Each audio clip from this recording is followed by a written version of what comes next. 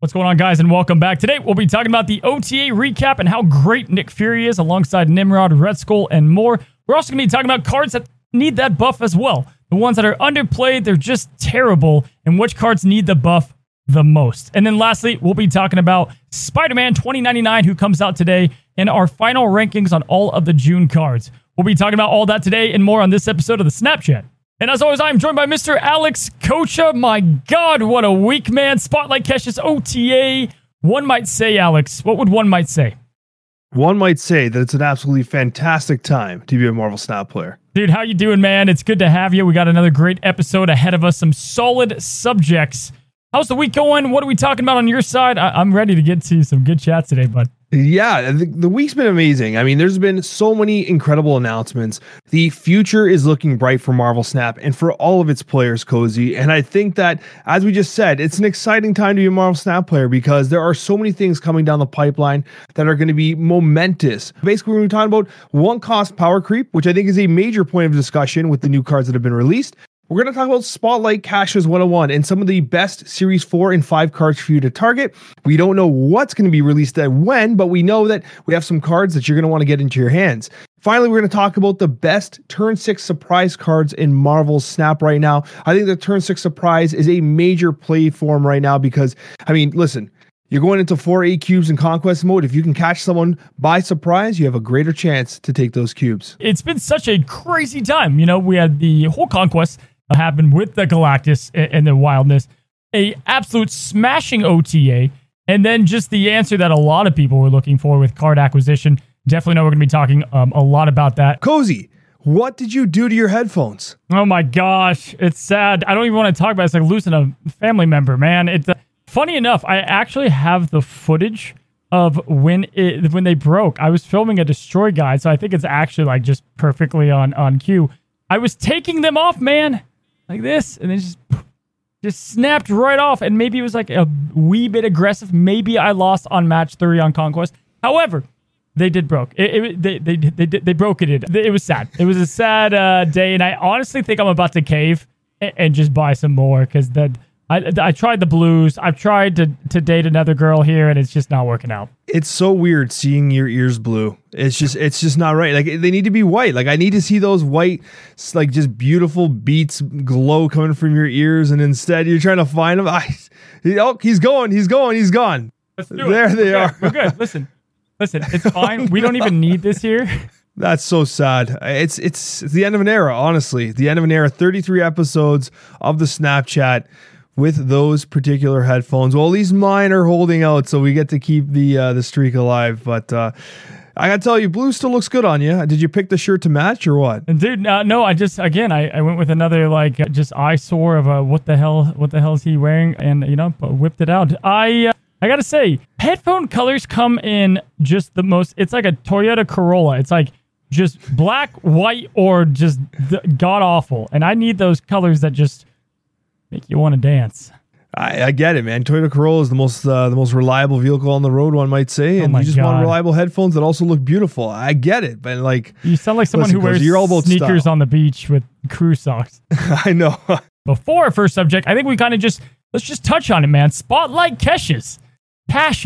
I've said it wrong, and I'm probably going to keep saying it wrong, just like half the names in Marvel.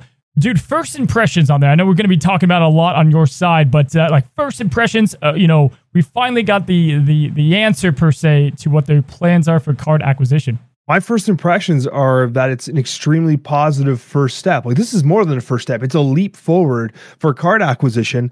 And the thing that I really have confidence in is that if there is a situation where, they quite kind of misstep, maybe we're not getting as many cards as we want, or the gap between Spotlight Coccia's is too high, I do think that second dinner will remedy that. I think that they're going to listen. Like, if they got to move from 1 to 10 to 1 to 9, then they're going to do it. I think that it shows that they're committed to making the best game that they can.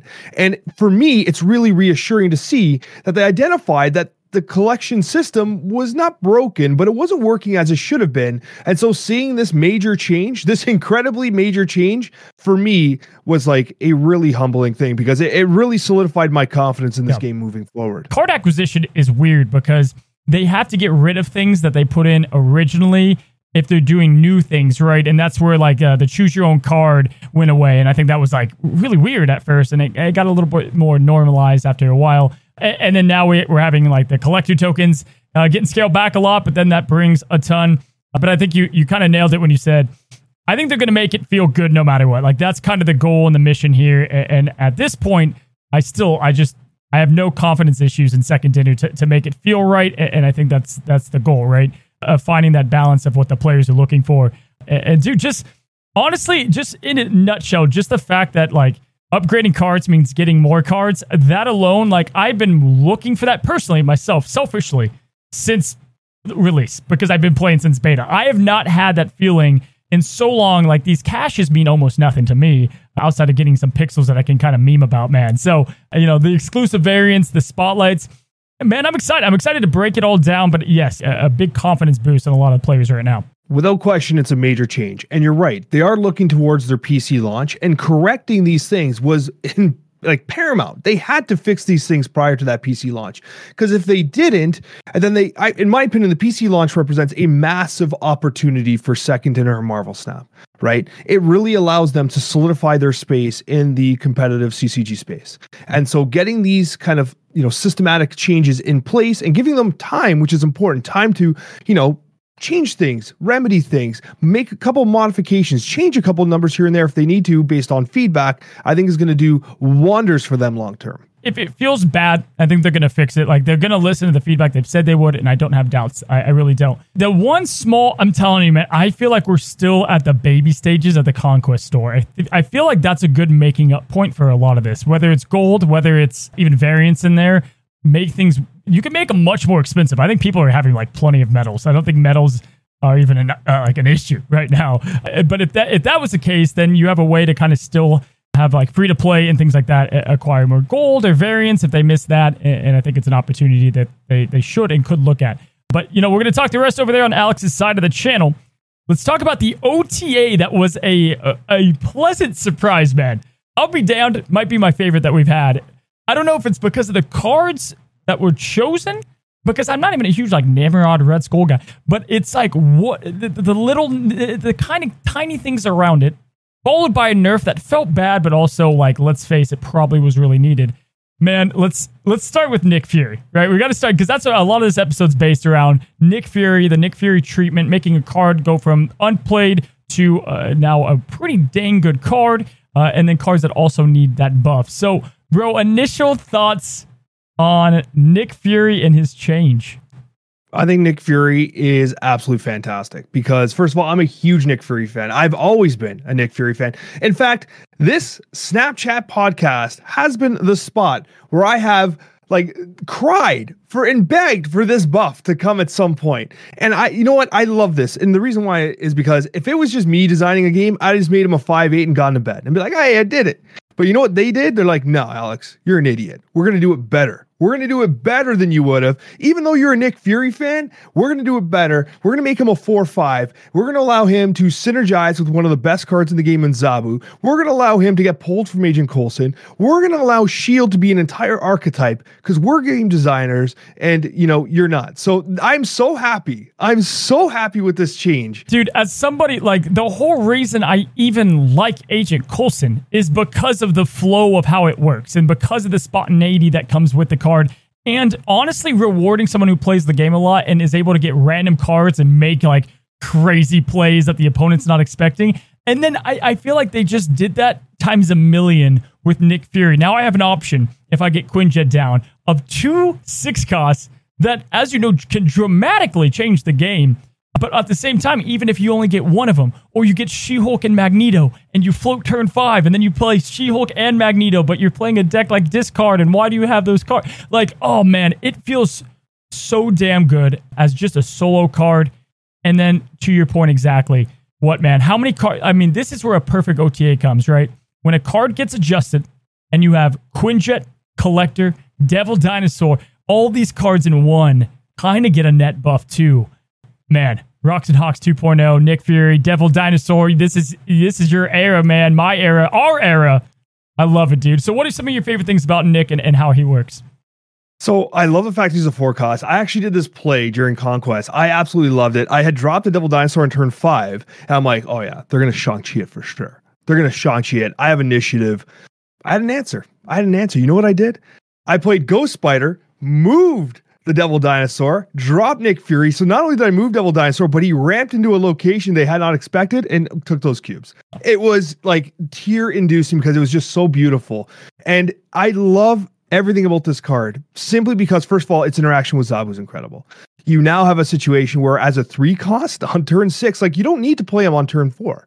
Like if you play him on turn 6, you are ramping Collector, as you mentioned. You are ramping Devil Dinosaur. You're refilling your hand. You're doing all this extra stuff. Like he adds this like X factor that didn't exist before. Yeah, dude, I had a game of Attilian, and our hand got reshuffled, and my Devil was the smallest dino you've ever seen on the board, man.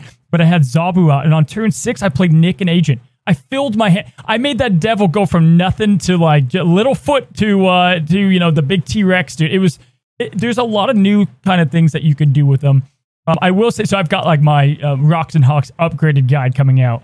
I was going to release it like the day after, and I'm like, no, hey, this is my baby. I want to make sure that I really perfect the deck and try a bunch of different combinations out. I will say, you can fall into a trap with them. Kind of like a Deadpool and trying to get them too high and all these things, right?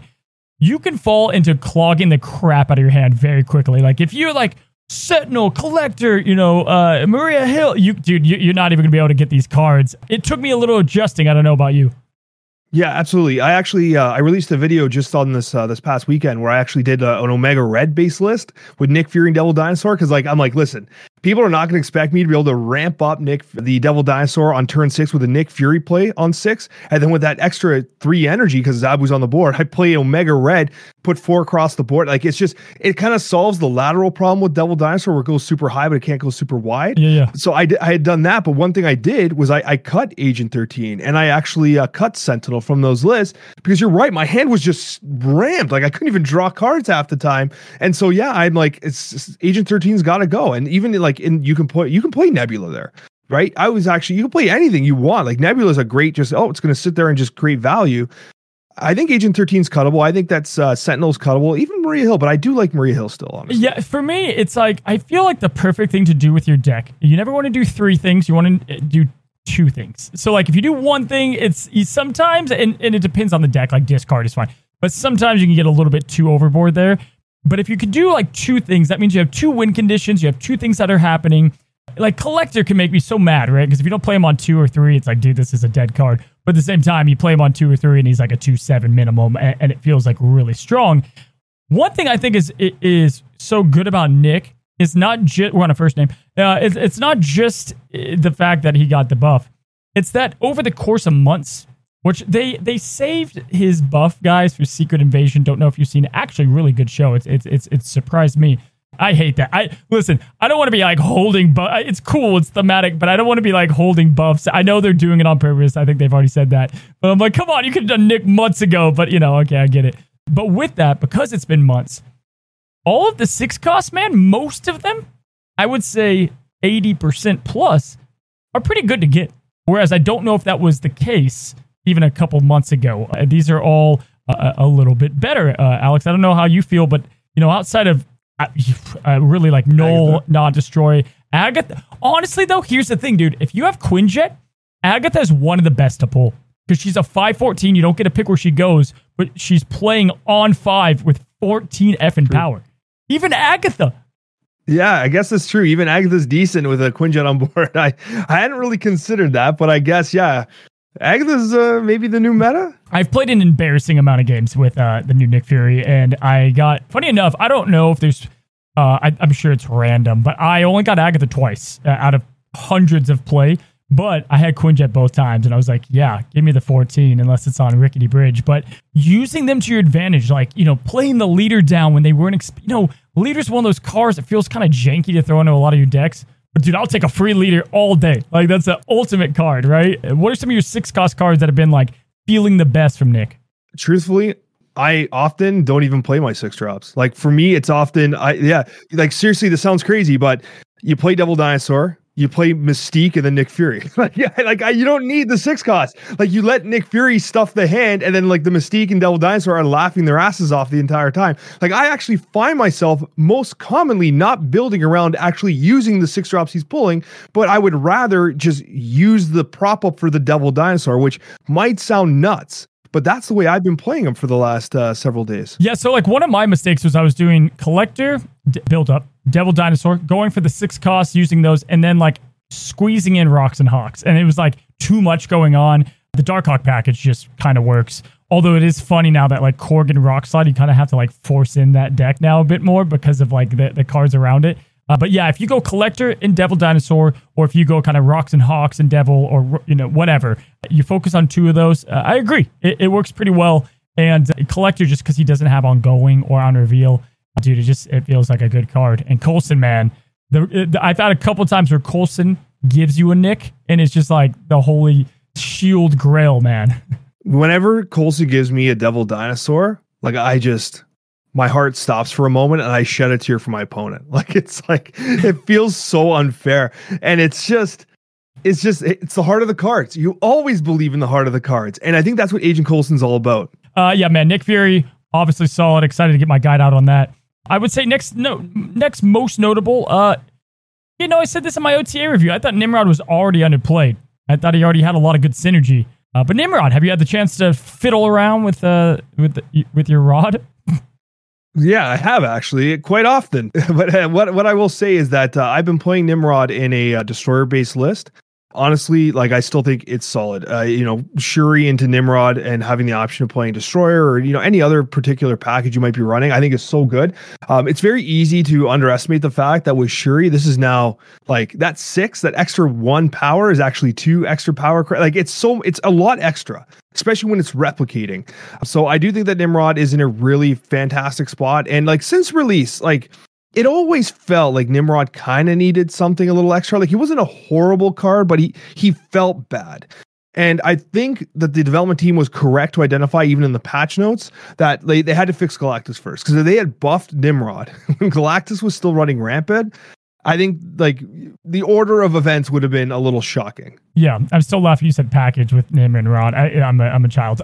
So it's crazy that Nimrod has the potential. If you play Shuri on 4, Nimrod on 5, and you can land a Carnage Venom kind of play, you're putting out 24. Let me say that again: 24 power if you do it right on multiple lanes. Like, dude, he can get out there. He can get kind of crazy with his numbers. You do need some things to work out. I feel like the problem is on paper he looked like a Doom, but then you had to use your turn 6 to activate him, and by that time it was already. It's turn 6, right? And it's kind of obvious what you're doing. So definitely fun. I think that Destroy is now feeling really good, or pretty damn good at that. And yeah, Nimrod has a bright future. And then lastly, we had our 97th adjustment. It only took 97, man. And they got it right. Again, in final, because I've like shadow banned him from my vision. But Red Skull, 514. Not quite the 15 he was. But he's back. And he's back indeed, dude. He's good again, huh? He is good. And I think that the Sauron Shuri list is actually legit a very strong deck right now. Like, it is so good.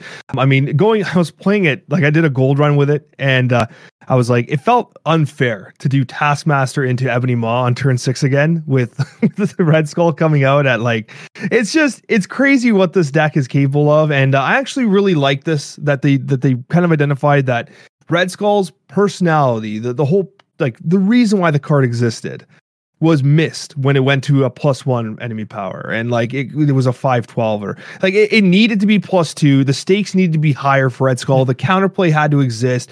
This was a buff to Sauron, who honestly went to pool 3 and like has been completely forgotten about. Like, this is a very good card that disappeared all because of like the Shuri effect. Now they were trying to target Shuri.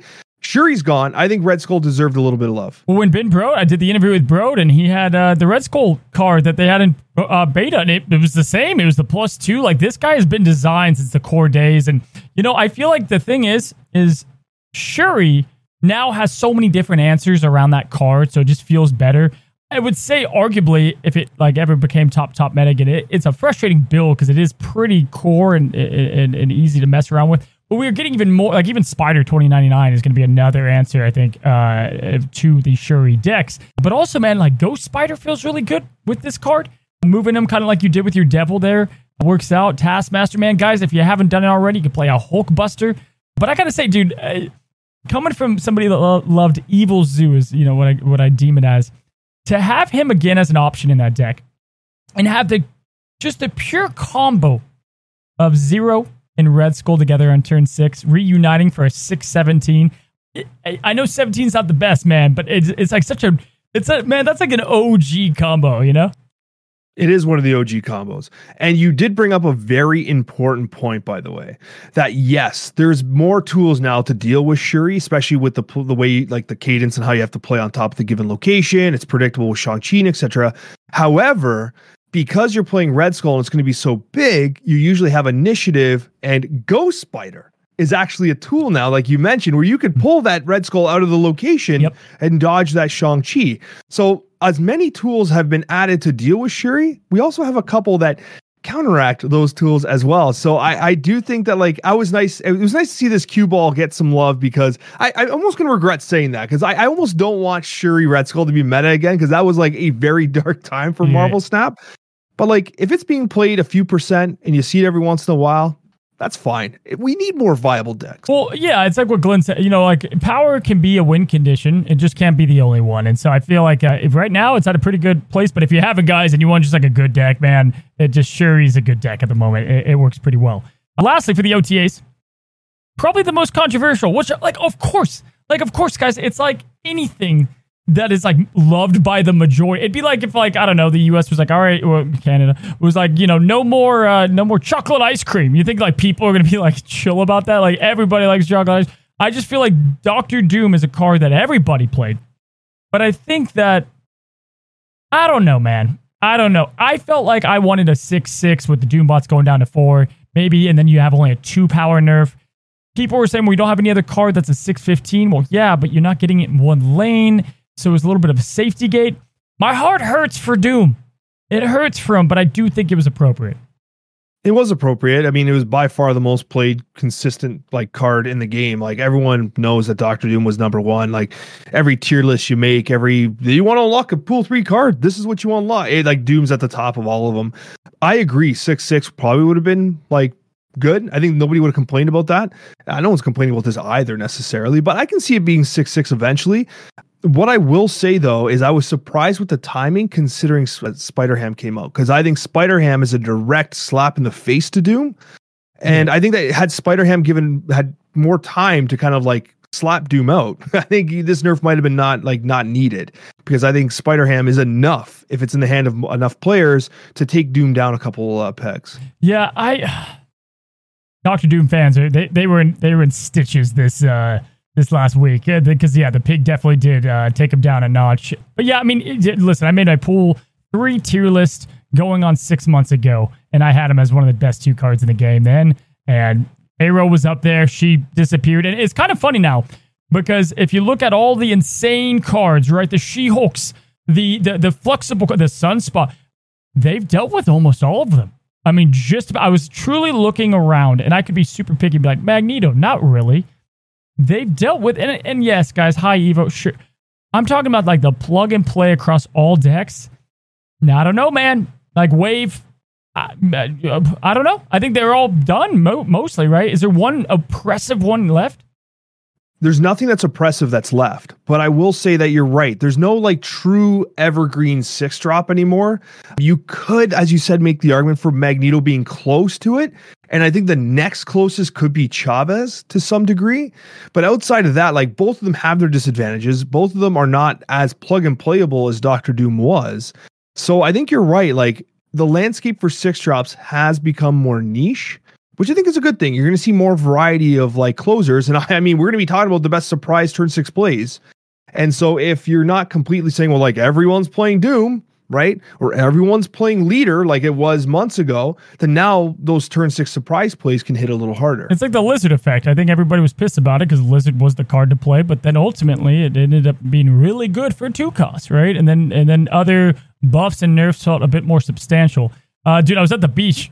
Get this. I was at the beach walking, and I had someone that recognized me. They came up, and they're like, "Hey, you cozy?" And it was great. It was cool to talk. And the two things they brought up, one was a complete dig, and I'll tell you about that in a second. The other one was that he was pissed about the Doctor Doom nerf. But he comes up to me and he says, "I can't believe you're wearing Crocs." Alex, I want to know, what is your stance on Crocs? Because this is one of the few things I was not a believer in. And now I'm sold. My opinion on footwear on a beach cannot be taken seriously because my wife won't take me to the beach anymore. I don't own sandals. I don't own jeans. I don't own any, like, I own a very specific type of garment. Most of them have 3 stripes on it. Adidas shirts. Yeah. And I actually don't have sandals. So I wear my running shoes at the beach. Like on the sand. Dude, that's like serial killer like status. You wear running shoes on the sand. Yeah, because first of all, the sand's usually pretty hot, and I don't have sandals. What am I supposed to do? Wear my socks? I'm gonna be embarrassed to take you here. You're gonna wear shoes in like high cruise socks? Yeah, I have like regular like standard socks. I don't have ankle socks. That You're feels such a weird. teacher. You're such a teacher. So what about Crocs though? I've never worn Crocs in my life. Do I look like someone who wears Crocs? Do I look like someone that wears Crocs? Yes, actually, you do. I bet you your Crocs are green. They don't. I don't have green. Fun story. I actually hate the color green. No, I have red Crocs. I have and I've decked them out with a Thanos that when you walk, it lights up the Infinity Stone. That is ridiculous. It's fantastic. That's more ridiculous than me wearing running shoes on the beach. It's up there. It's definitely up there. Anyway, guys, I wasn't a believer in Crocs. I thought they looked stupid. Tried them on. Hey, they're really comfortable. I'm just saying. One might say they're cozy. Anyway, we digress. It's been a minute since we've had a rando convo here about birds fighting each other. I want to talk about other cards that deserve the Nick Fury treatment. It's been a second since we've talked about card buffs that we think are desperately needing of one. I know that Glenn's kind of talked on some of them, and Alex, I got a couple that I'm actually pretty passionate about. You know, now that we're seeing the likes of Medusa and Nick freaking Fury getting these buffs, I think it's time that we revisit some of these lone ones. Because, dude, I pulled up all the cards in the game, and I looked through all of them. We're getting dangerously close to a really polished game where every card seems to have some sort of purpose, Alex, and it's exciting. But the one I want to open up with, this is the one that I think needs a cost change and an identity change. And again, guys, these are going to suck. And what I'm going to say is going to suck because I don't necessarily, I'll be honest, didn't take notes on what I would do to change them. Just kind of the passion I feel behind it, Alex. Colossus. Colossus is the one that I want to bring up first, man, because I don't care what you say. Nobody's playing this card. And if they are, it's a bot. There's no way that this iconic of a damn Marvel character can be this bad. I mean, a 2/3 that can't be destroyed. Who gives a rip? I feel like, Alex, and correct me if I'm wrong, but I feel like now that, I don't know, ongoing decks with Spectrum turn 6 has been played since the dawn of dinosaurs, that this card's dead in the water. I feel like we should make this a high-cost card with pretty good power that's either un-Shang-Chiable or is just like a much bigger threat that can't be destroyed. Like, that's not a 2. What's your thoughts here? Yeah, like if he's a 5/9, kind of like what Abomination is without the synergy with High of Evo, like it would be interesting. Like, hey, it's a 5/9 that can't be Shang-Chi. I think it's kind of cool. 5/10 can't be Shang-Chi, kind of cool. There was a time where he was kind of playable in like the classic ongoing destroyer list because you could actually play him into the destroyer location that wasn't under armor. That was like very niche. And you're right. It's like, it's such an iconic character. He's in the movies. Like, how do we not give him a little bit of love? It's kind of sad. And I think that I think the thing I really want to see, if you're going to leave him at 2/3, can we at least make it? I know this might be an engine change. I'm not a game dev. Make it so he can't be destroyed in the deck. I think that's a huge upgrade. Like if he can't be destroyed in the deck, just like Wolverine, in my opinion, if Wolverine gets hit with Yondu, it should pop onto the board. Like those things should be happening. It drives me nuts that Wolverine will get Yondu'd, that Colossus will get Yondu'd. Like I understand that, like, you know, there's reasons for that happening, I'm sure, because it's not played or whatever. But like even that would actually, to be honest with you, that's not enough either. But that would be a good starting point. Think about, so if you were to raise his cost, even like a 6 or 5 cost, right? Think about not just the destruction aspect. Power can be reduced. Man, talk about just playing this. You don't have Luke Cage plopping this baby down on top of, whether it's the Storm and Cyclops BS or like just on negative zone and just like what a force, what a win condition, right? In itself. He's just like, good luck getting like 11 power plus to make up for this change. That aspect, the moving aspect is interesting-ish. You can kind of bring that in more. Like, because the last thing I want to use him as a card is like Spider 29 might hit him. Whoa, like it doesn't feel good. There's not enough cards that destroy your own cards to benefit it. And a 2/3, man, Juggernaut's like it's a Colossus versus Juggernaut. And Juggernaut gets played 20 times more than this card, I feel like, right? Yeah, and the not being able to be moved part of it doesn't really benefit all that much. Like on occasion, because it can be targeted by Polaris, even though Polaris can't move it, that's kind of a thing, but like come on. Yeah. Like I don't think that's much of a benefit to be really relying on. Yeah. And so I want to give you a card. One card we're going to skim over though is Angel. Angel, they've already said, very interesting actually. So Angel is most definitely getting a kind of like a Dazzler rework. Like they're redoing this card. And they're so dedicated to building PC right now that there's no VFX artists to work on Angel, and that's what they need to be done to get Angel going. So I think that's a good thing for the PC build coming sooner than we think, possibly. And B, it means Angel is going to be dumped on for a little bit longer, but I hope they get it right because this is another pretty iconic. One of the, I think not one of the original X-Men. Funny enough, OG. Comic 1, he's in it, 100%. And it's funny because like I've been trying to catch up with the lore, and when they released this variant, actually, I got a little sad because I was like, that's Archangel. That's not necessarily Angel. That's Archangel. I'm like, Archangel could have been its own card. I was like, what are we doing? But long story short, I'm happy to know that it's on the radar, right? Because Angel's been such a bad card. Like there's a couple cards that like, oh, it's a bot. It's Angel, it's Nakia, right? It's Colossus. And I'd like to see Angel get some love because its effect is kind of cool. Like it is kind of cool, but like it has the Quicksilver effect. It's always in your hand. Dude, always. Give me a card on your list that you think, maybe just gets you passionate, like the Colossus here. What's something that you think just needs a little bit of love? All right. I want to talk about Quake for a second. And I'm not talking about just power. I have an idea for Quake, okay? So right now, Quake has an approximately 46% win rate, which is horrible. 46%, like, that's not what you want. I think that Quake in and of itself, like making a 2-4 or whatever, you could maybe get away with it. But again, that's lazy. Nick Fury's got me like thinking that we could be a little further outside the box here. I really do think that Quake, if you made the effect not random, if there was if you held Quake over the board, over the middle location, and it actually showed you where the locations are going to swap to, that in and of itself would be like if there was a consistency. Oh, so you don't get a pick. Even if you don't get a pick, but you get to see, I think it's interesting. Yes, there has to be something. I would like to see the person playing Quake have some agency over like how they can follow Quake up. Or, like imagine you're playing Quake on turn 6 with Nexus, and that Nexus is going to land there, so you can Quake mid and drop Darkhawk into where Nexus is going to be. Well, it's the fact that I think Quake was in design because of hot and featured locations, and that was going to be her kind of area to shine. Doesn't exist anymore. Conquest. We just saw the popular card tier list. We did a couple Snapchat. This is one of the least played cards in all of the game. And it does have a bit of an identity crisis, and I agree. There's a lot of cards that I feel like if they gave more player agency around it, they would be better. Nakia, like there's ones that if the Howie the Duck was the trailblazer a little bit in uniqueness.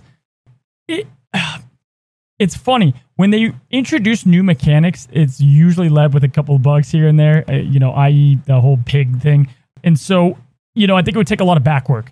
And I think we might see some of these changes when PC comes out, because that's when I think maybe more of their team can get on it. But I agree. I think Quake is definitely one that was a card that was designed for an era that's gone in Snap. So I do like the pick a lot. Got to bring up another card. I've got a new video series that I've been doing. It's called Wheel of Snap. And I spin a wheel and I get 2 cards from each cost. And it's a blast. I'm going to have you on it, man. But it forced me to play this card. And I got to be honest, man. I know he's a meme and it's fun to make fun of him a little bit. But I honestly felt like Watsu isn't as bad as he is per se when I had him in my starting hand. To see the locations ahead of time felt really good, honestly, especially in Conquest. Maybe not ladder, But in Conquest, he felt really good to know what was ahead, like Death Domain, and I play into it early. I feel like with this card, man, it doesn't even have to be this like rocket science change. Just if he's in your deck or just at all, if he exists in your playing field, you get to see all 3 locations no matter what. Keep him as a 1/2. What do you think about that? It's a great start. Like, honestly, I think that might just be it. Like, if you just make it so that, like, no matter what, if Watu's in your deck, you can see the locations ahead of time. Great start. Great change. Because realistically, like, what? Like, you pull him on turn 5 and you got a 1/2. Like, great. If you don't play him on 1, he sucks. You're not going to ever play him, right? Yeah. Like, but the realistic truth is that effect occurs even if he's in the deck. I think that's great. The other alternatives, like, what? Is he a 1/1, but he starts in your hand? I think I like your version better. I just don't think that it's over the top. I still don't know if he'll be played all that much, but at least he'll have a tad bit more use. And I know that people, like some people, really hate getting screwed over by locations. So maybe this helps you a bit more. Or maybe you're on, I don't know, the round before high stakes, and you're playing a discard deck, and that third location's Sokovia, and they don't know it, but you do, and you just get out of Dodge before it's too late. There's some things that I think he could work in. Zulus per se, I think he's got a shot. He's fun to meme at. He doesn't need all that much. Now, Alex, the other card that I think that is a clear, at this point, he's like the token card that people kind of want to make fun of. And I think he's a new representation of this card needs an OTA badly. And I'm not talking about just a number fluff. I'm talking about a complete kind of Nick Fury change, and that is the Punisher. The only thing that this guy is punishing is your cubes, your win rate, and honestly, your sanity. Man, Punisher is a joke. He's a bad card, doesn't do a lot, and I feel like if I was going to change him, because if it was going to be a 3/3, kind of like our Nick Fury change, we would have seen it by now, right? I feel like that's something they could have slurped into an OTA. What if he actually punched the player, right? Like, what if they had some kind of mechanic, and you either boost the power down low, the +1, or like every card they add to a location, he gets a little bit more power, and it kind of scales up, right? So he's actually punishing, and he's creating this like fear factor about him. What are your thoughts? I like that. Kind of like the reverse Nebula effect, like punishing the opponent for playing that location. That's a cool idea. It's actually like punishing. It's the Punisher. Good job, Cozy. I like that one a lot. For me though, like I understand what they're trying to do. They're trying to conserve that kind of thematic where you have the Punisher, who in ideal circumstances is a 3/6. You have Mr. Fantastic, who in ideal circumstances is a 3/6. And you also have Captain America, who, surprise, is a 3/6 under ideal circumstances. But I think the difference is that you have your own agency in how you get the 3/6 value from Captain America and from Mr. Fantastic. With Punisher, it's in your opponent's hands. And so when that happens, I think you need a little bit more. You're right to identify that a 3/3, although, like, honestly, for me, I think that's like a very no risk change. Like, no one's going to be like, oh, they made Punisher 3/3. The meta's ruined, right? Like, they could have just done that. And maybe they are planning something bigger. But honestly, if they even moved him to 3/3 to see what's up and what happens, like, that's fine with me. Like, he's literally the worst. Is he the worst card in Snap? Like, he's got to be one of the worst cards in He's Snap. up there. I mean, but like, okay, Thor's a great example, right? He's a 3 cost that like scales to a 10 with the right things happening. Yes, he takes a card draw. There's a lot of more risk there, but I feel like he could have a bit more identity or bump up the cost. But on that note, if you don't mind, I'd like to bring up another card that I think is not quite like the Punisher. It's not obviously bad. Like, Punisher is fodder. It's like a punching bag of just insults, right? But there's a card that I think on paper, when you look at, you're like, you know what? This card's really good. And when you design a deck, you're like, I'm going to put this card in it. It's going to have this broken combo. And then all of a sudden you realize, I got to cut this card. It's just not necessary. That's the 4 cost Absorbing Man. And I know that's going to be a hot take for some people, but I really do think that Absorbing Man is undertuned. It has a 48% win rate, and it is most commonly the card that I start a build around and then I cut it out. I don't know if you experience that too, but I find myself taking Absorbing Man out of almost every deck I start putting him in. You can tell I play a lot of Absorbing Man. I like the card a lot. I mean, I got him gold back. I think it's like a ton of fun. If I go back to my earlier videos of unreleased cards and I brought up Absorbing Man, I was like over the moon. I was like, oh my God, guys, Mystique 2.0. Like, this is going to be cracked. It's going to be the greatest card. And he just doesn't really bring anything more. You know, what he feels like is like a cool combo card if everything happens correctly. And he's the opposite of Wong, where he can't be telegraphed as much.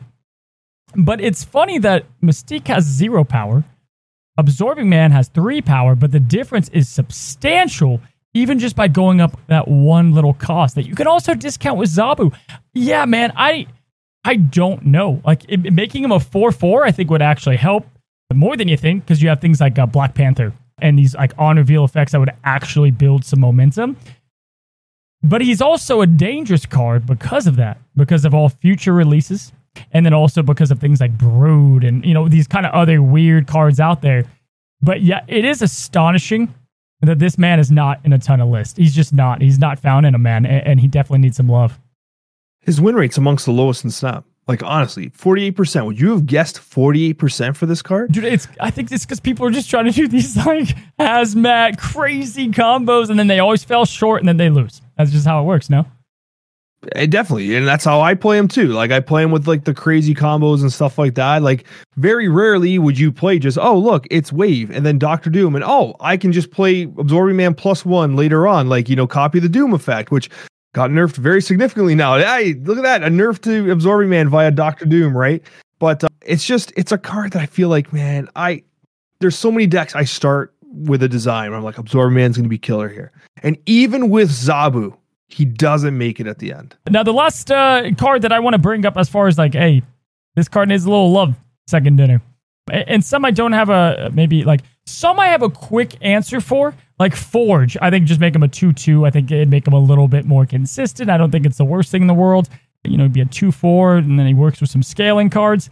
I think another good example is Magic. I think, we've talked about Magic before, and I do think Magic is on the list at some point here or there, or just, and I think we've talked about this, just make it where you can have her as a surprise play under Invisible Woman, and that Limbo actually counts, and then you have this kind of thing that can avoid Flood, or make her a 4-cost. That is all Magic needs to feel good again, so it's nothing crazy. But Alex, I've been stewing on this one, and maybe he's just a card that we're waiting for cards to come out to make him feel good. Bro, what do we feel about Strong Guy? What is it about this card that just doesn't anything but strong? It's the condition. It's always been the condition. Like, basically 4 drops have the 410 stat line if you meet like the condition that makes them they're at their peak. Strong Guy, it's not worth it. Like, it's just not worth it. In Pool 1 it is. Pool 1, I think that Strong Guy has a spot as a very good deck. But outside of that, like, why do this? Why play Strong Guy, go through all this, when you can just play Sauron with Typhoid Mary, when you can just play Armor with Atuma? Like, there's so many easier ways to get 410. Dude, yeah, because on a natural game that isn't a MODOK, like, how hard is it to get your hand empty? Like, especially now with even Master Mold and these other locations that are popping things in your hand, like the camp with the 3-cost. He either needs a significant increase on if you manage to get the feat done, and he's truly just like, bam, right? Like, just coming up with 12 power, whatever it might be, or he just needs to get his condition. But it's awkward because they're not going to be like, have only 2 cards in your hand. It's a weird thing that I think he's one that might need a little bit of a full redone kit and or just a big number change.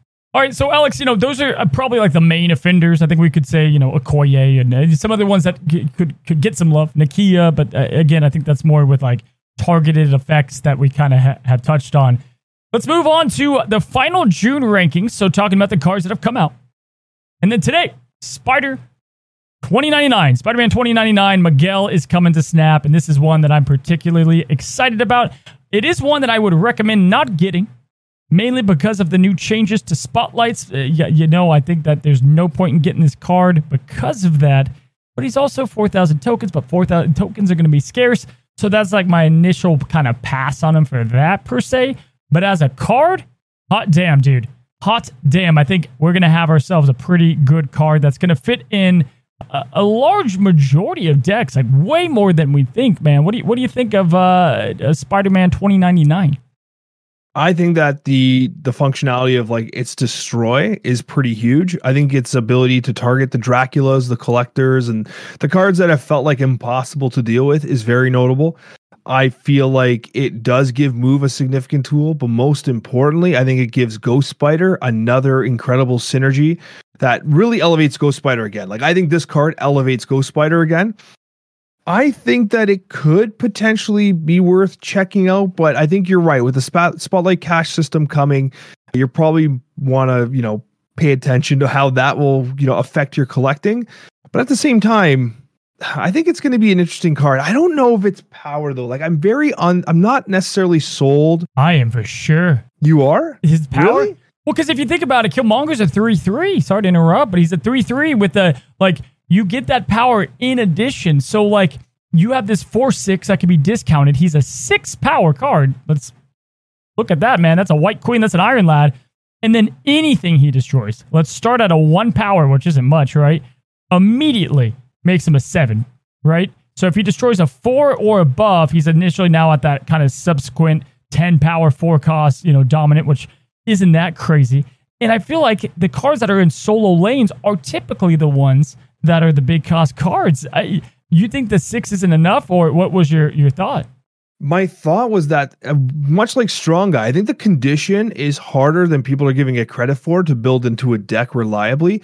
Like, yes, I talked about Ghost Spider. It does elevate Ghost Spider, but if you have a Dracula in a flooded location, you can't play Ghost Spider into that flooded location. Like, there's still challenges around getting that card to move where you want it to move. And sometimes when you commit energy to make something happen like that, it's kind of similar to what this problem with Absorbing Man is. Like sometimes you're committing all this extra energy for this fancy play that doesn't always work out the way you want it to. And so that's kind of what I worry about. Like, will you actually be able to reliably move him if you're not playing him in a dedicated move deck? That's kind of what sits in my head a little bit. Yeah, so I feel like he should be best in the move deck because that's his shtick, right? Course, so Heimdall's going to get him in the flooded location. He's going to destroy the Dracula and, bada bing, bada boom. But at the same time, then you have these little cheeky combos, which, if I'm being honest, I see myself, Ghost Spider. Iron Fist, by the way, is just a 1 cost, man. It's like boom, boom, done. He's a 5, you can play that on turn 5. A Cloak, another one, just like these cheap cards. Man, Heimdall outside of move decks, as fun as it is, I just think it's a little too much. So even just Fist and Ghost Spider or Cloak and Ghost into these other kind of style of decks, I can see a lot of potential with him. He can only destroy face-up cards, which I think is a pro most of the time. Being able to kill Cosmo is honestly massive. The thing that's kind of held me back is that exactly who the hell is he going to smoke? Like, I'll give you a scenario. We have a flooded location, okay? And you're going to Heimdall into that flooded location. Yep. In that flooded location is Storm and Dracula. Yeah. That's a 50-50, right? That's a 50-50. Do you snap on that? Do you snap on that 50-50? You know what I mean? Like, it's a hard call to make because, it's not a reliable effect. Because of the fact that your opponent's not going to have 1 card on the board. Yeah, no, and I agree. I understand that logic, right? Because you don't want to make him too crazy, I feel like. But I guess what I like is that there's not a lot of cards, right, where it's like a Magneto, where you do 1 card and it does multiple things. And in that scenario, you're correct, right? Like, that's a risky move. But in other scenarios where it's like, I don't know, Cyclops in a storm or Sunspot and whatever, and you're able, and Storm, I'm sure that's the one we'll bring up a ton. He's going to be a very interesting combo card.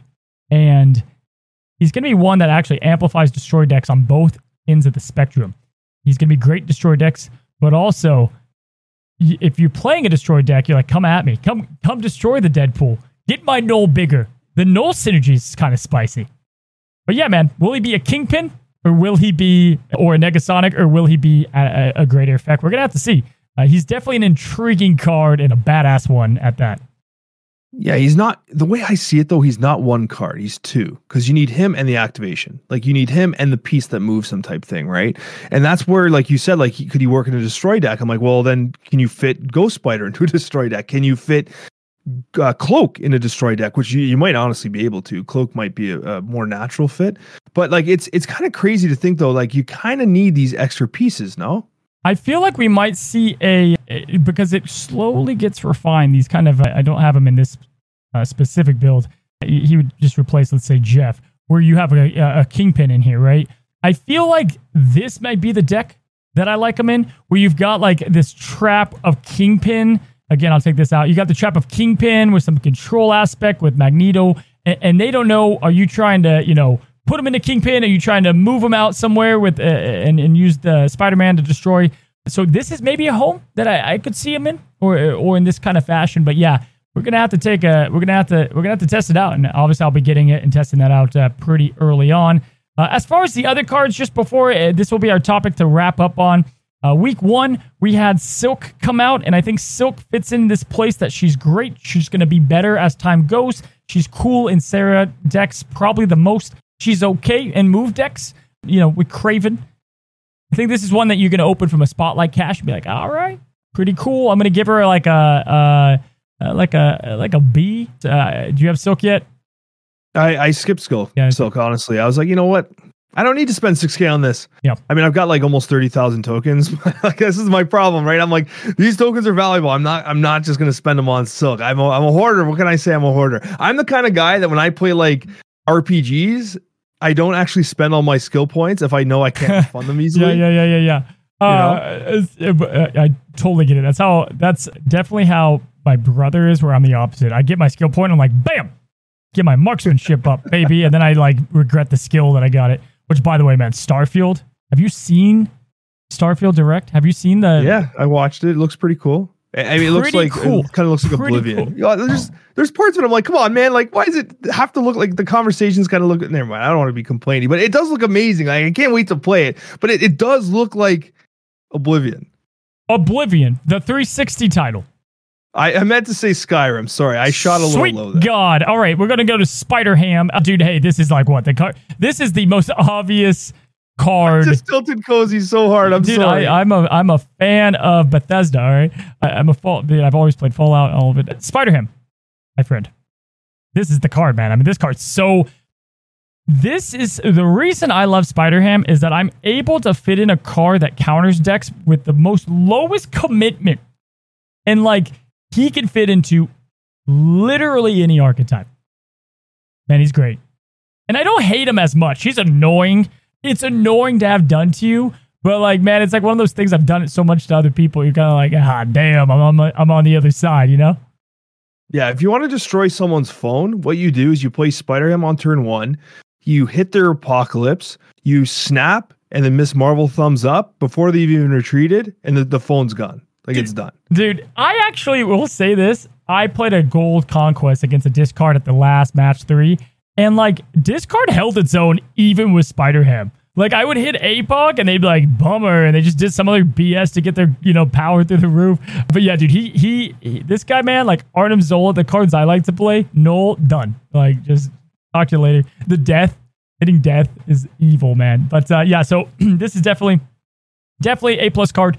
Love it. If you haven't gotten it, you can get it. If not, wait for the spotlights. But I think this is a high recommend.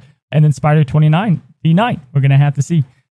And then I guess what? Ghost Spider. I would say Ghost Spider. I would end this by saying, man, if you look at the last couple months of season pass cards, I thought they've done a pretty damn good job. They've all felt pretty cool, huh?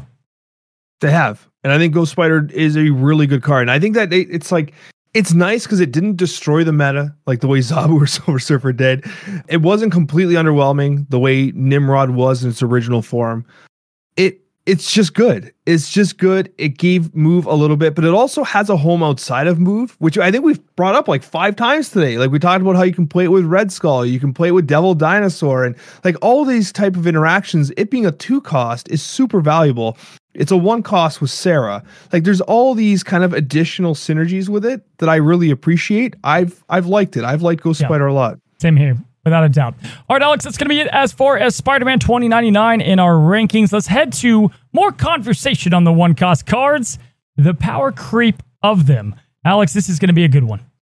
Power creep is a thing that is a very prevalent component of card games, especially as card games start to age. You start to get a situation where like, okay, well, you want to add new cards to a game, and to add new cards, you want to have cards that do different things, that have different powers. And eventually, some of the original cards start to look a little not so spicy when compared to the new counterparts that are hitting the shelves. And this is kind of happening in Marvel Snap to some extent. And specifically, I want to talk about power creep at the one cost. So I'm going to hit you with a couple cards here, and we're going to talk about how it seems as though some of the older cards aren't getting, like, they're just not compatible and not competitive in any way whatsoever, especially with the current meta. They're just incompatible with the current meta. So at the low end of the chart right now, in terms of play rate and win rate, I'm going to hit you with a couple cards. Uatu, okay? It has a 50% win rate. It's seen in less than basically a 20th of a percentage a point. It's like, it doesn't exist. The card doesn't exist. Fair. Yeah, you picked the bad one. Yeah. Hawkeye, Quicksilver, all of which less than a percent played. Mantis. And then we've got Elektra as well. These are all cards that have existed since the dawn of time. Since the dawn of Marvel Snap, these cards have always existed. All of which have win rates in, like, you know, the high 40s, low 50s at the best, right? Elektra, 53% is the highest. They're not seeing any play. But, Cozy, would you be surprised to know that we've got a whole bunch of cards that just came out within the last month or two that seem to be in almost every deck? Can you maybe guess, take a wild guess, what one of the top cards at a one cost is in Marvel Snap? I will. I want to say this too. I think this is very interesting because I actually think that power creep is done very well in Snap. But one cost in particular, good sir, you are correct here. It is funny because it's like, how do you make a one cost card fun or crazy? You make it good, or even just like not a Quicksilver, right? And yes, I mean, we now have this kind of hierarchy that I feel like we've talked about on some Snapchats, right? We've got the Kitty Pryde, the Sunspot, the Nebula, and now the Spider-Ham. My guess is that those are going to be the highest played. No, you're pretty much, you just nailed it, right? Like Nebula is a 55% win rate in 20% of games. Sunspot is 20% of games at 55% as well. Spider-Ham's 56% win rate, but only at 2.39% currently because it's a Series 4 card. It's brand new, and the stats are kind of weird because obviously, like, you're working with time frames as well. So it's on its way up. But there's a couple others though. There's a couple others I want to talk about here. So naturally, I think the major, like, I think Nebula was like the one where I saw Nebula, I'm like, this is power creep. Just straight up power creep. Because, like, it's a 1.5? Like, on average, 1.7 at times. Like, it runs up huge. It's the scaling. I think, like, those three cards, they're scaling cards, right? For one card. And it's such a disservice to, like, freaking Titania, who's, like, somewhat newer, you know, December. And like 1.5 back then, we were like, whoa, okay, the con, okay, like I see it here. And then you have these cards that just like get there with like no effort whatsoever. The scaling, it's the nature of scaling a one cost card, man. But I'm curious to know the others because in the random wheel game I was talking about on my side earlier, like I got Elektra. I was like, this is awesome, man. I'm going to use this as a turn 6 surprise on their Sunspot, their Kitty. Look out, world. Never pulled her, man. Just like, I just never felt like I ever even had the opportunity here. And so I'm curious, some of the others on the list, I could probably take a guess. But yeah, what are they? Again, the ones I really want to talk about as well is you have Nova at 55% and 10% of games. But one thing worth noting, I do think Kitty Pryde's a little different because it doesn't really feel like a one cost. It kind of feels like a 3 cost that you get to play multiple times. Like, you know what I mean? Like, it's not really a one cost because you're committing that one energy unless you beast it, of course. But it's a bit of a different beast. Sunspot would be the same then, I would say, because you're giving up that power per se. But Nebula is just the pure, like, just soaking it up, man, you know? Yeah, Sunspot's still in 20% of games, believe it or not, post-nerf. And I think that's partially because of the prevalence of High Evolutionary. It's making its way in a lot of those decks, natural kind of synergy there. But I think that a card that I'm bringing up here, this is a bit of a curveball. It's not really fair because it's not a one cost. But would you be surprised to know that if you hit one on your board, on your screen there, one of the cards at the top is going to be, you already got it selected, is Wasp.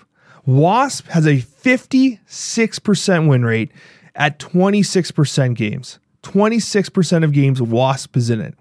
Now, yeah. I wonder what that was before High Evo. Like, because I feel like I didn't play Wasp before. She annoyed me. Like, I just didn't want to deal with her coming out of Jubilee or my Lockjaw. But yeah, that's insane. I mean, but that's the power of zero. Like the other day I was thinking, man, like Jane Foster's cool, but my God, like she has like 3 cards and that's it that she works with, maybe 4 with Mr. Negative. And I'm like, maybe they should do more zero costs. But then I was like, dude, that's a hard cost to do. Like, that's a hard, we're probably going to get more, but like, it's dangerous. It is dangerous. And I remember having this conversation with you. We were talking about Lockjaw. You're like, no, I don't want Wasp in my Lockjaw deck. I'd rather play Nightcrawler. That's literally what you said. And now you've broken the meta with your Jane Jaw list. What's on your Jane Jaw list, Cozy? Oh, dude, it's the Wasp, but it's the high EVO. It's the fact that you're getting a 0/3 that can be played multiple times. You're getting a 0/5, by the way. A 0, you can get even crazier if you get things just perfectly. It's wild. Yeah, so it's very interesting to think about how like these cards have kind of like just completely elevated what one costs are. And for me, I actually like it. For the record, I like it because I've been a firm believer of make turn 1 great again. Like, honestly, I've been saying that for so long that like we've had this problem. Like when Leech was a problem, it was because we were focusing so much on turn 6. We needed those early turns to matter. And that's one of the things I really liked about the old Leech meta was that like when you wanted to play Leech, you had to establish priority. You had to establish, a board state. And we lost that for a while in Marvel Snap. And now that these turn 1 cards are so impactful, I feel like we're getting back to it, but there's still disadvantages. Like, for instance, if you don't pull Kitty Pryde early, you're not getting a good card. If you don't pull Nebula early, then she kind of has that collector effect where she's not really doing much of anything. You can't play on turn 5. Like, what are you going to do, right? So they do have their disadvantages. However, for me, it is really interesting to see how, like, some of these old cards just cannot keep up. Why would you ever play someone like Hawkeye over Nebula? Like, you just wouldn't. Like, why would you play Hawkeye over Kitty Pryde? You just wouldn't. Yeah, Hawkeye's like, dude, that's like, man, that's talk about cherry picking the bottom of the team, like the last picked in kickball. But yeah, even to your point, let's just say Titania, right? I think this is this is a good one. It's like, yeah, why would you, right? Like, why risk it? Why would you be just like the guy that plays Titania kind of thing? It is interesting because I feel like OTAs completely help that. Like, Medusa, dude, is a starter card, and she's pretty damn good now. So, like, I just don't know if I'm a believer in power creep and Snap because of OTA's frequencies and because, like, even Brode was like, I always come up to the team like we should balance them, and by the time I do it, they're getting balanced because it's the next week or it's on the board or whatever. I do feel like 1 cost, though, man, it's just a tough card to release. Season passes, I almost never want another 1 cost season pass card. It just felt weird. It didn't feel correct. But also, it's like, you have to be so careful. Like, Spider-Ham, perfect example. Him doing what he does is great, okay? I don't have a problem with that. The fact that it shows you the card, that's a card that's guaranteed in their hand, that's where it's like, that's one too many probably effects here, right? Like, I don't know. Like, Yondu's destroying a card that they don't have anyway. But is that power creep on Iceman? The fact that Iceman cannot see what they're hitting and Spider-Ham can. Now, Iceman does have 1 extra power. That is notable. Yeah. But Iceman doesn't see. I think, like they said, Glenn as standby, like, we did Iron Lad with 1 power because we wanted to see that first. Like they said in their release notes, like, we're letting him see the card to see how it feels. And it feels too good. It does. It just probably feels too good. I got to tell you, man, the intel is like half of it for me. Like, especially with how much I play Snap. Like, when I see what I destroy, like, and it's not even like, oh, they have Doctor Doom. It's that I have my Sunspot on the board, and I play or Human Torch, and I throw it down, and it kills an armor. Well, bam, and I'm like, that wasn't a Killmonger. If it was the highest card, it was Killmonger, so I'm safe now. Like, it's the little things. For 1 cost that you could play. He could be 0 and I wouldn't care. But at the same time, I think that if you get rid of that effect, this card's worse. And I think that the intel effect actually makes the game more fun. So I like it. I'm not complaining about it, but I feel like, okay, it's showing that effect. Why isn't Sunspot would Sunspot feel better as a 1/1 that reveals the card it hits? Tell me. Would you rather have Sunspot as a 1/1 that reveals the card? Sunspot? I meant Iceman. Sorry, again, inebriated. No, you're that damn grape juice. Yeah, of course I would, man. Like, to know that I messed up their combo, that would help me a lot more. Yeah, it is. Again, it is a bit weird. I mean, like, he is the straight to Series 4 card. The Spotlight cache is like, people are going to get new cards easier. But it doesn't diminish, like, again, it's one cost, dude. It's so damn tricky. Because, like, if you go to the other ones, you can show me, like, Hitmonkey's good, but there's other good 2 costs. So, I think one cost in particular, I'm glad you picked it, because it is one that it's so hard to have a card that is kind of fun, but isn't just completely taking a crap on the other cards out there.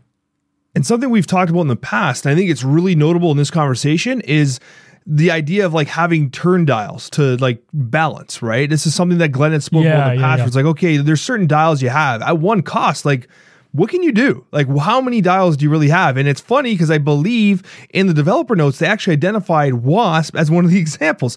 What do you do with Wasp?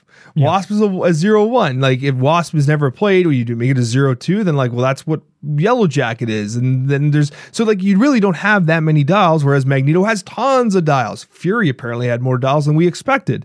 And so like, yeah, what do you do? Well, I guess you release a whole new card in High Evolutionary and completely destroy the meta, I guess, right? Like, it's kind of crazy how these things work. But like, listen, I brought this up because I love one cost. I've always been a huge fan of playing on curve. And I love Jane Job, but like, part of me, it's like, it's hard for me to skip all the way till turn 3. Like, I love playing on curve. It's something that is so natural to me. And so seeing these cards come out that have really cool synergies, that have really good lasting impacts, and specifically Spider-Ham, Cozy, you don't have to play Spider-Ham on 1. Yeah. You could play Spider-Ham and wave on turn 5 and still ruin them. Yeah, and I think what would solve some of this, like a card that I play way too much, man. I play this card, it's ridiculous, is Howard. Love him to death. You can't see it. I have 229 boosters for him. Like, dude, I love Howard the Duck. I feel like and it's why I wanted Invisible Woman to go down. Instead, like, I think abilities that are kind of like unique-ish, that isn't a snow guard, is kind of what could work with one cost. It's not disruption. It's not power. So like in the future, like if you look, like Quinjet feels great because it's offering this kind of thing and you got to, try to get it out there. That to me feels really good.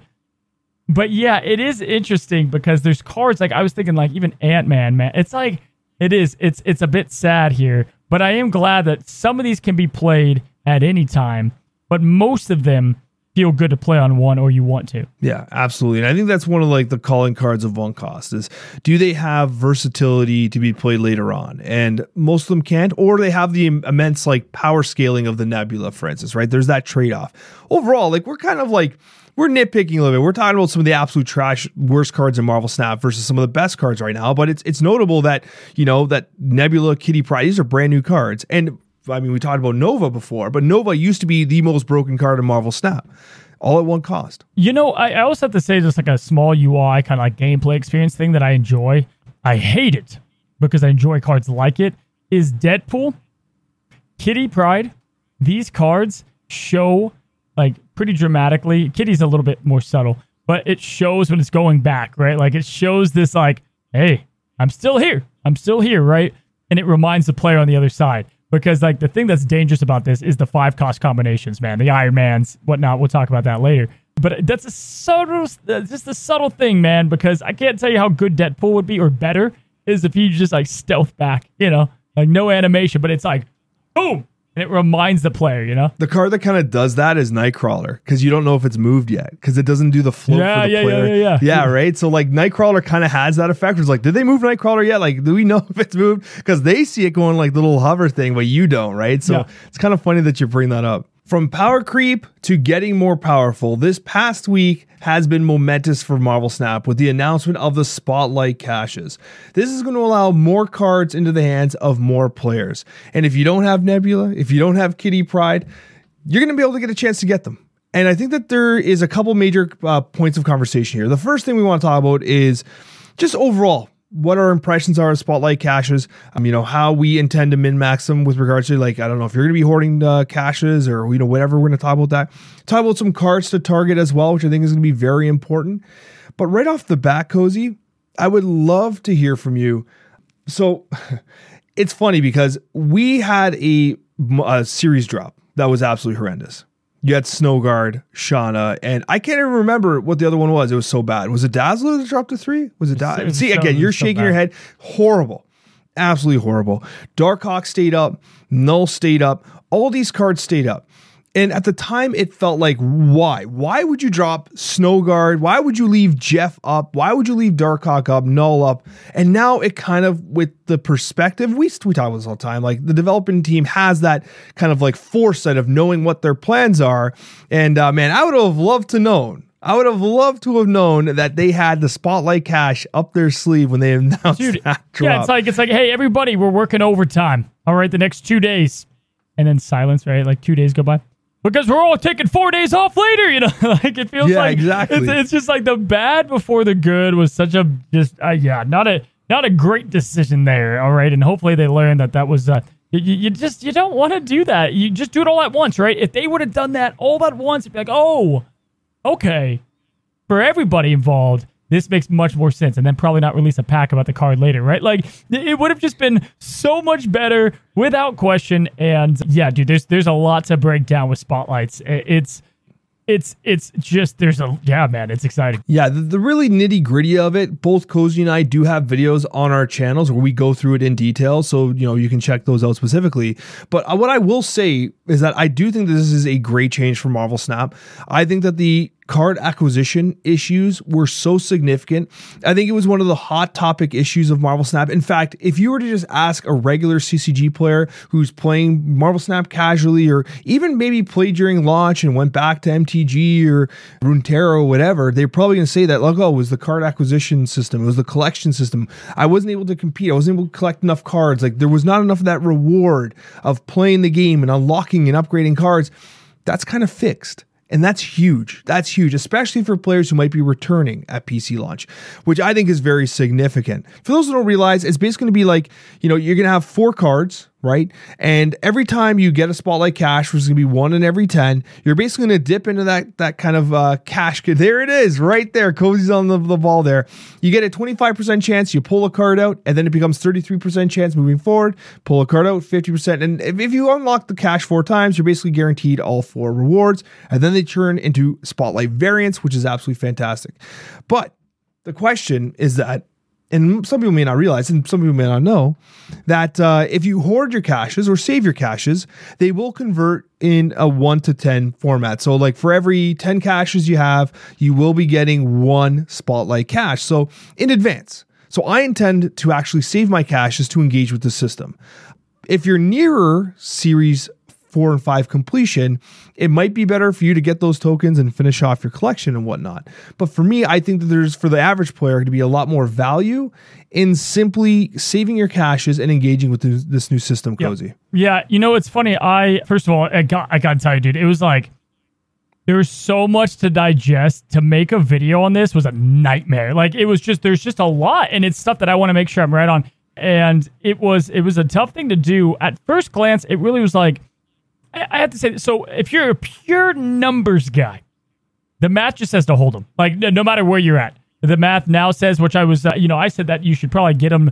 If you're at like a big whale, then opening them now might be worth it. It just depends what you value at that point. Like for me, I think collector tokens are gone, right? Like they're just gonna be so much harder to get. They're gonna still be in bundles and you can get them there. But for that reason, I plan on getting, opening some of mine. But from here on out, I'm now saving because I agree. I think, getting the variants, getting the new cards, and then just engaging with what we all know is going to be a better system is definitely ideal. There's no question that it's a better system. The fact that more players are going to get more cards is huge because I think that's the major concern for most players, especially for free-to-play players. And they're going to be announcing the kind of Spotlight Cash buckets, so to speak, because they're going to be changing every single week. They're going to be announcing them at the start of every season. So you can know, okay, 3 months down the line, we're going to be targeting, not 3 months, sorry, 3 weeks down the line, we're going to be targeting a specific card, save your caches for it. And if you save up 40, you're basically guaranteed to get the cards of that week. Dude, that's my favorite. Like one of my favorite pieces about all this is like, man, what a chance to make some things right here and just improve overall communication. Because like a new season rolls over and now all of a sudden, new season pass card, maybe series drops because they already said they're going to reduce those. Makes sense. But then also like the calendar. and just like looking at them. And like, listen, I don't want to be the skeptic, but I do think we're going to get a couple Thanoses with the snow guards, right? Like, there's no way we're going to get... I have a prediction that the first couple of weeks are going to be bangers. Like we're going to have, like, you know, whatever, like some solid ones. Like maybe like Jeff, Hitmonkey, and, I don't know, Stegron, right? Like, just a cool mix of them. But every now and then, it's going to feel really cool where it's like, oh my God, look at week 3. It's high Evo, you know, Jeff, you know, what are the good ones, right? All lining up together. And that's cool that you can save up for that. Now, I've seen a lot like, it takes away player agency a little bit, but really to get 6,000 tokens, man, was such a chore anyway, that getting these 4 spotlights, saving them up, you could just guarantee get the card you want, and then you get a bunch with it as well. And I think that's kind of, it brings back some of the fun that was like going through Pool 3 originally, right? And then you also have like the collector's thing as like a little sprinkle on top. Yeah, and it kind of will bring more focus back into the collection track itself, which I think is a good thing because they are taking gold out of the collection track, right? That's very notable. Yeah, and the idea. So that's the thing, right? Like there had to be, like, obviously with how many new cards we're getting, like there had to have been some type of like economy stabilization, if you will, per se. First of all, this does make it a lot more about cosmetics. If it's about like, but I used it for variants. If like, guys, but their skins, right? Like if you want them, I think that's the purpose a little bit there. And you get what, like 1,100 a month. However, they have to find a way where not hitting level 90 means you get 500 more, like rank 90. Like, again, that's where I go back to the Conquest shop. Maybe you could put them in there, the gold in there, and it's, you know, purchasable over and over, but at a higher level. The missions, I know they're doing that a little bit. I don't know. They probably should fix that a little bit. Not like we got that much gold from those anyway, let's be honest, but they do need to fix it. No, and you still get gold from the like the 50 plus season pass crates, but like they're at a pretty low percentage. It's worth noting that the weekend missions do allow some gold. Like you do get some gold from the weekend missions. I do have a little bit of a beef while we're on it with the weekend missions. They're the only real missions with the exception of the snap ones that you have to win the games for. And I think that was kind of an irritating because I think Snap really excelled from a daily missions perspective in the sense that like you unlock them by playing the game. Hearthstone, for instance, had a like a mission system where like it was like win 3 games as a warlock, win 3 games as a paladin or whatever, I can't remember, hunter or whatever. And it's like when I'm like, oh, I got to play some hunter to win those games, I'm going to go on a 40 game losing streak because I will not win I love the fact that Snap is like play 5 cards, right?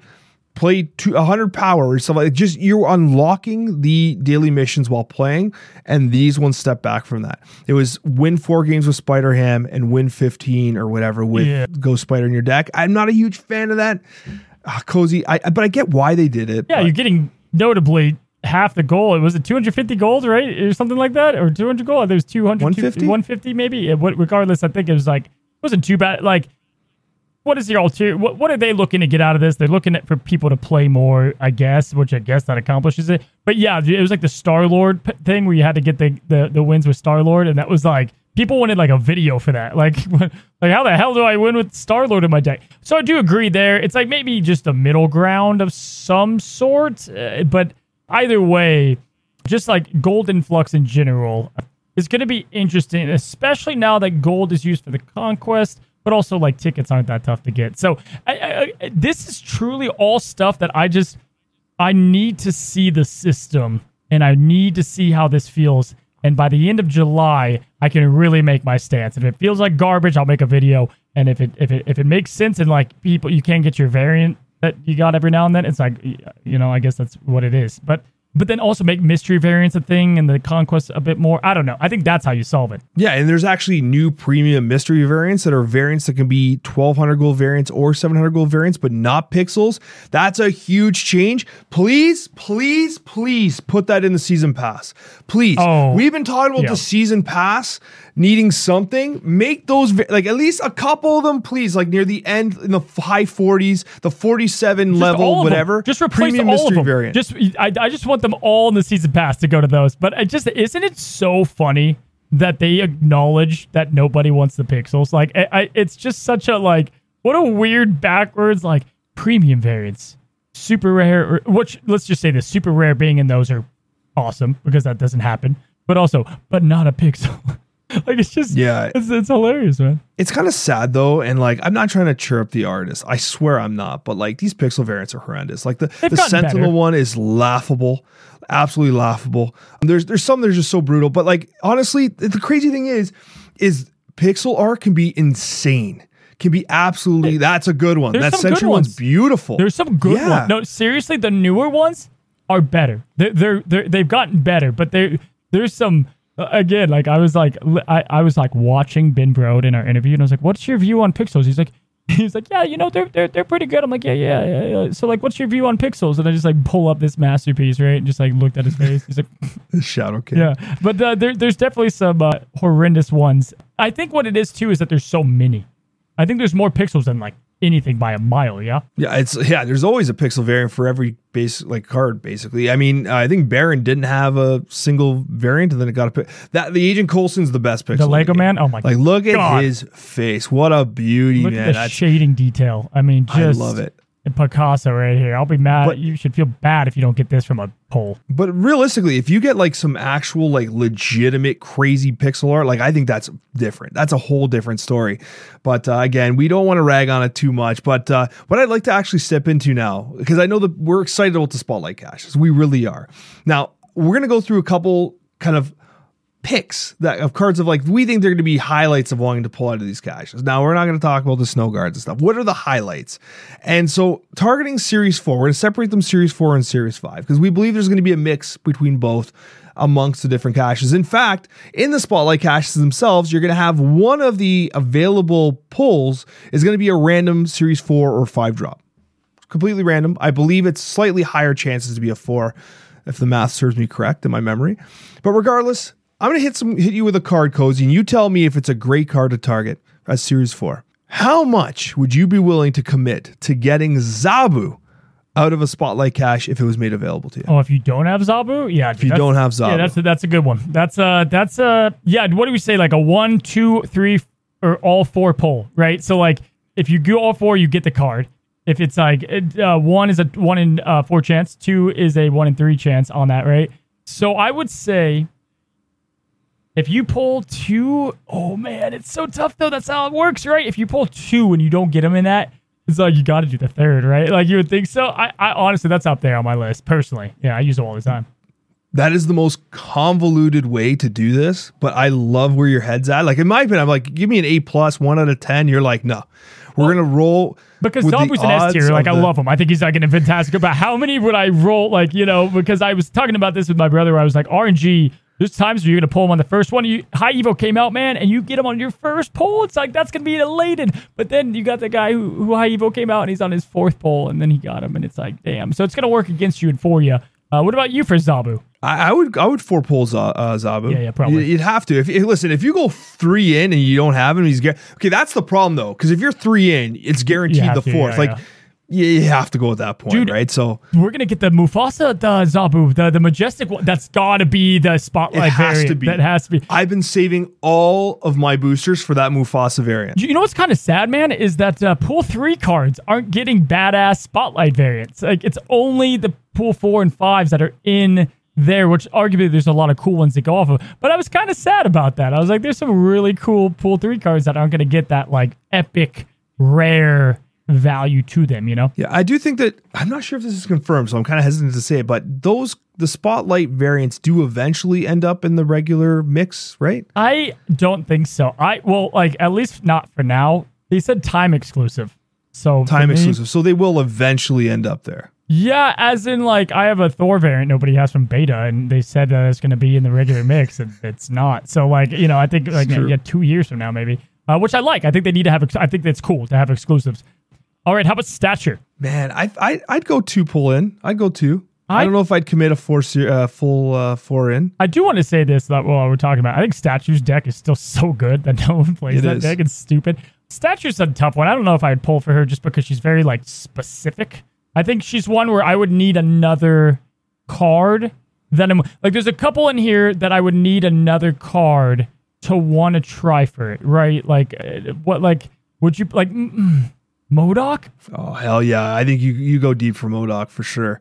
Like with discard without MODOK is like just playing it's not playing discard. You're playing garbage. Yeah, it's like the like okay, man. Hitmonkey, Darkhawk, Null, Jeff. Those are like no Jeff brainers. Series 5. What are we doing? You're skipping ahead here. We're on Series 4. Come on now. Okay. My baby shark. We're gonna have our moment for baby shark. I think Hitmonkey's Series 5 too. Okay, so or did he go down? I don't even know anymore. No, he's Series 5. I can't keep track with their You're ruining my notes. Okay, give me a pool beautiful notes. Give me a pool 4. I mean, you hit it. It's Darkhawk and Null. Like Darkhawk, Null, and MODOK are on my list. Like those are the ones. Okay, let's do it. Let's do your game. Again, I'm still kind of confused about how we're actually doing this, but okay, how many pulls deep do you go in for Darkhawk? I mean, if you want them, dude, that's a full commit. You know, that's a 4 pull. That's a 4 pull. Yeah. Okay. All right. So Darkhawk's the 4 pull. I agree. No, you got to get Darkhawk. I'm calling it right now. Darkhawk's week 1. Oh, dude, there's no way they need to put. I bet you they won't. I think it'll be like Dark and then Null. But like, oh man, how good would it feel if they did Darkhawk and Null? Just like bam, bam. Yeah. It has to be Darkhawk week 1. Like, there's no way, right? Like they have what to a do whiff Darkhawk if they week don't. 1. Yeah. So yeah, MODOK. How deep would you go? MODOK would have to be if I didn't play discard. Like it would have to be with other cards. If I love discard, that's your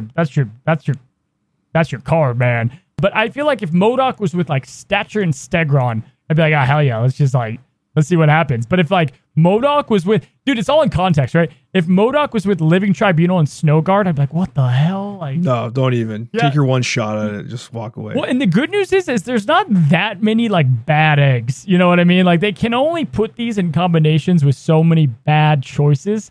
But like, oh man, yeah, like some of these, it's like, God, just avoid, man, just avoid. But yeah, MODOK for me would.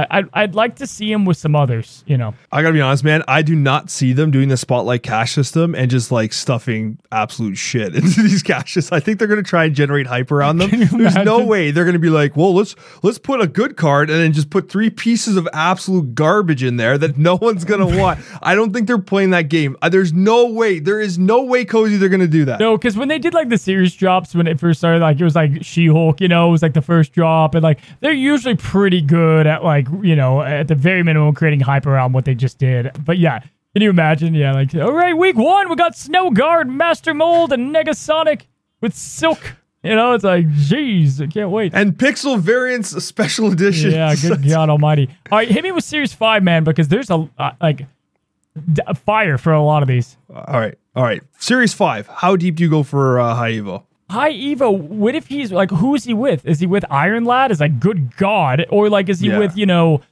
there's just not a lot to, it all is in context, but High Evo is like you try to get him, man. And if you don't, hopefully he's with some other good ones. I mean, realistically, pretty much everyone has High Evo. That's kind of what it appears like. Everyone and their grandmothers has High Evo already. So I guess you're getting the variant on that one. Thanos is like, it's so funny that Thanos, I feel like could just suck. And he's still Thanos. Like, it's just such a legend. He's got not the IP, it's all Marvel, but he's got the IP on the name pull. You know what I mean?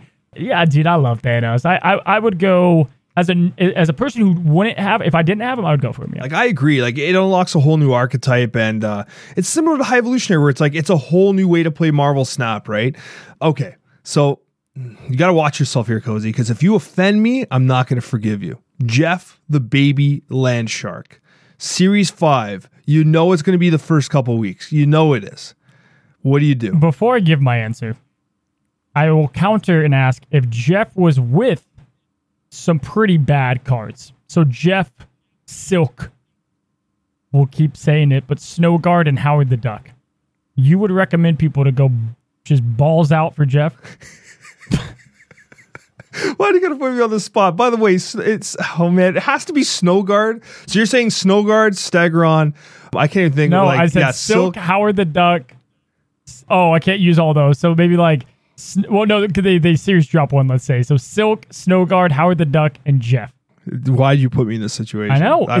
I wanted you to just pet Baby Shark, pump him up. I know. Right, get people hyped up for Jeff. But and yes, here you if are. Jeff is with like Hitmonkey. Like if there's even one other good pull with Jeff, it's a no-brainer for. Like that's the thing. That's where it really. And to your point, I don't think they're gonna do. It was just fun to think about it, right? But if like Jeff so and they Thanos, make Jeff's pull a giant tire fire. Like it's like, hey, it's Jeff week. Here's absolute garbage. Like.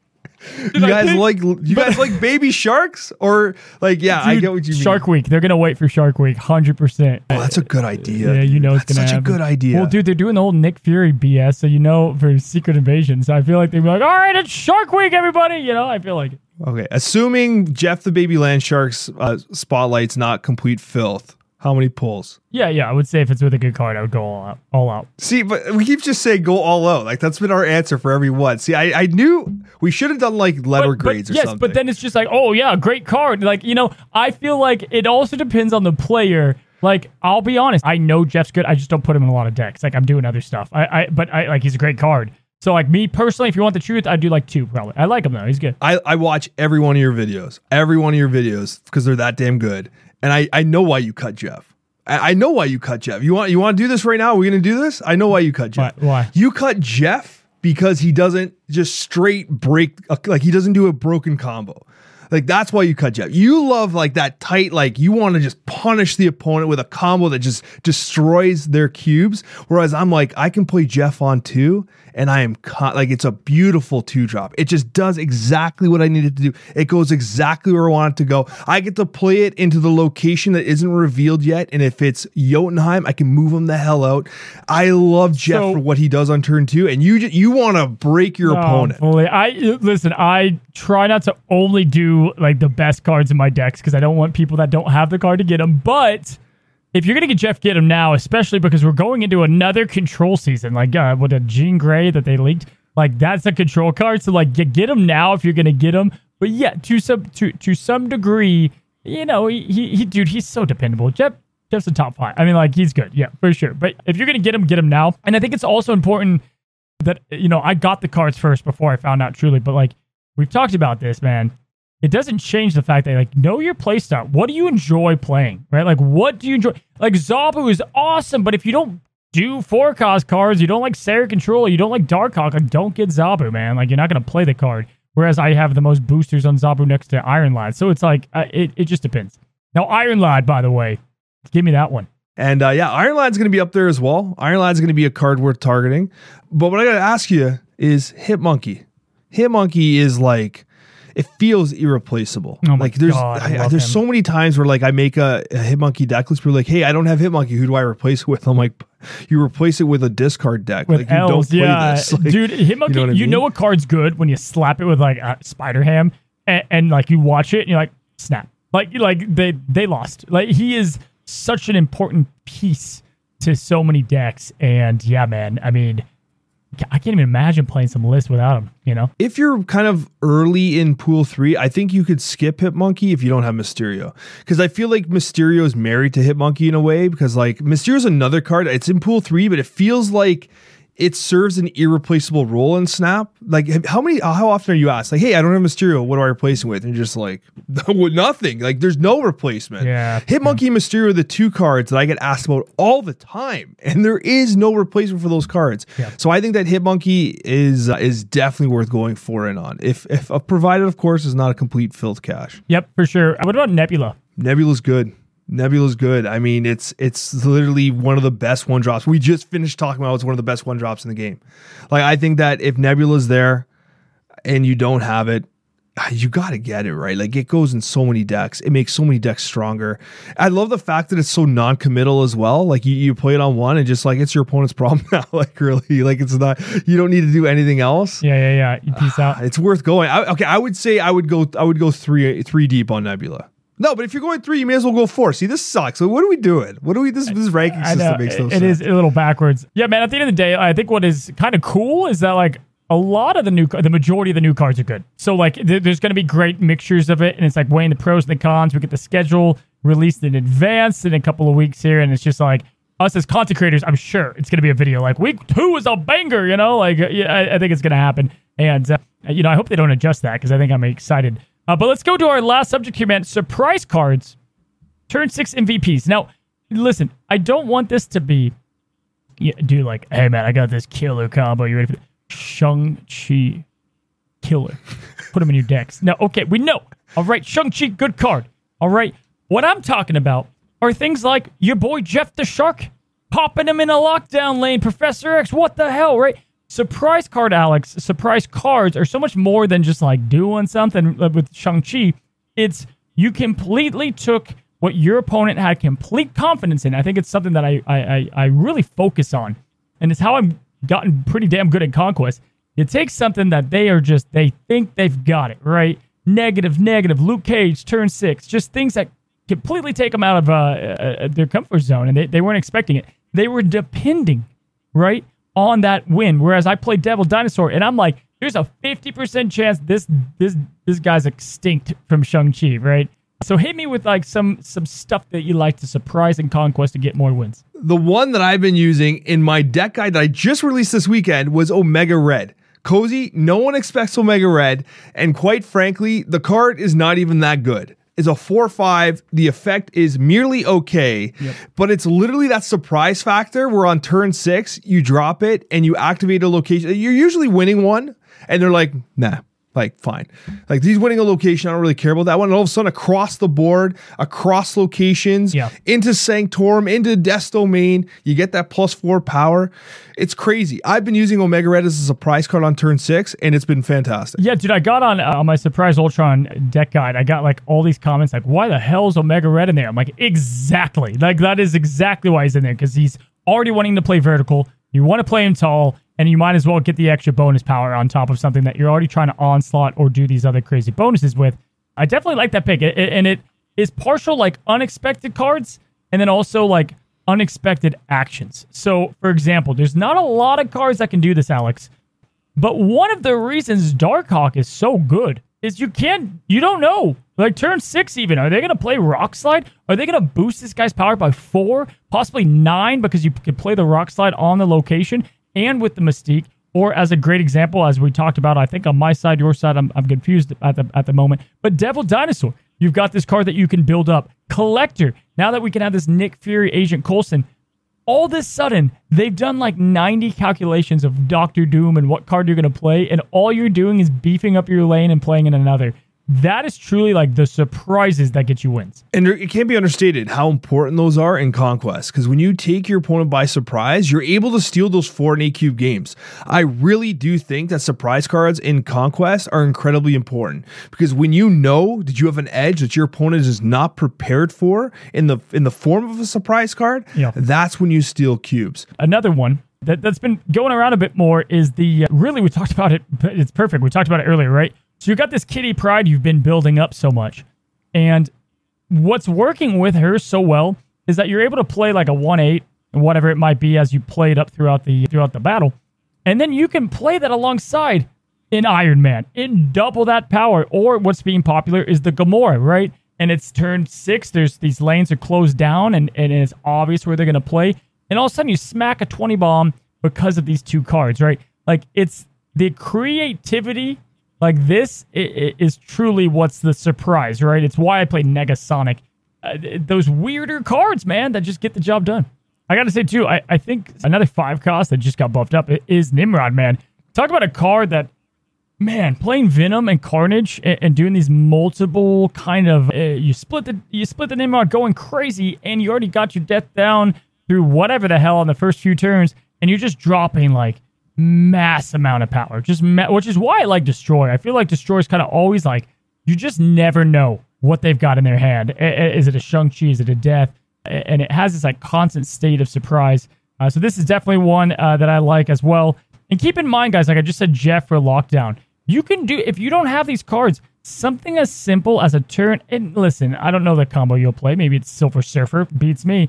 Mr. Fantastic. All of a sudden, this lockdown lane, this Death's Domain, whatever it might be, is getting boosted up at the last second that they did not account for. And so you can use them for priority or you use them as a surprise. It's about looking at the cards and seeing what you can do with them. All right, we have to talk about Giganto for a sec, because I have lost so many games when Giganto drops on that left lane. Now, listen, I get it. You're like, Alex, Giganto, seriously? But Spider-Ham's out there.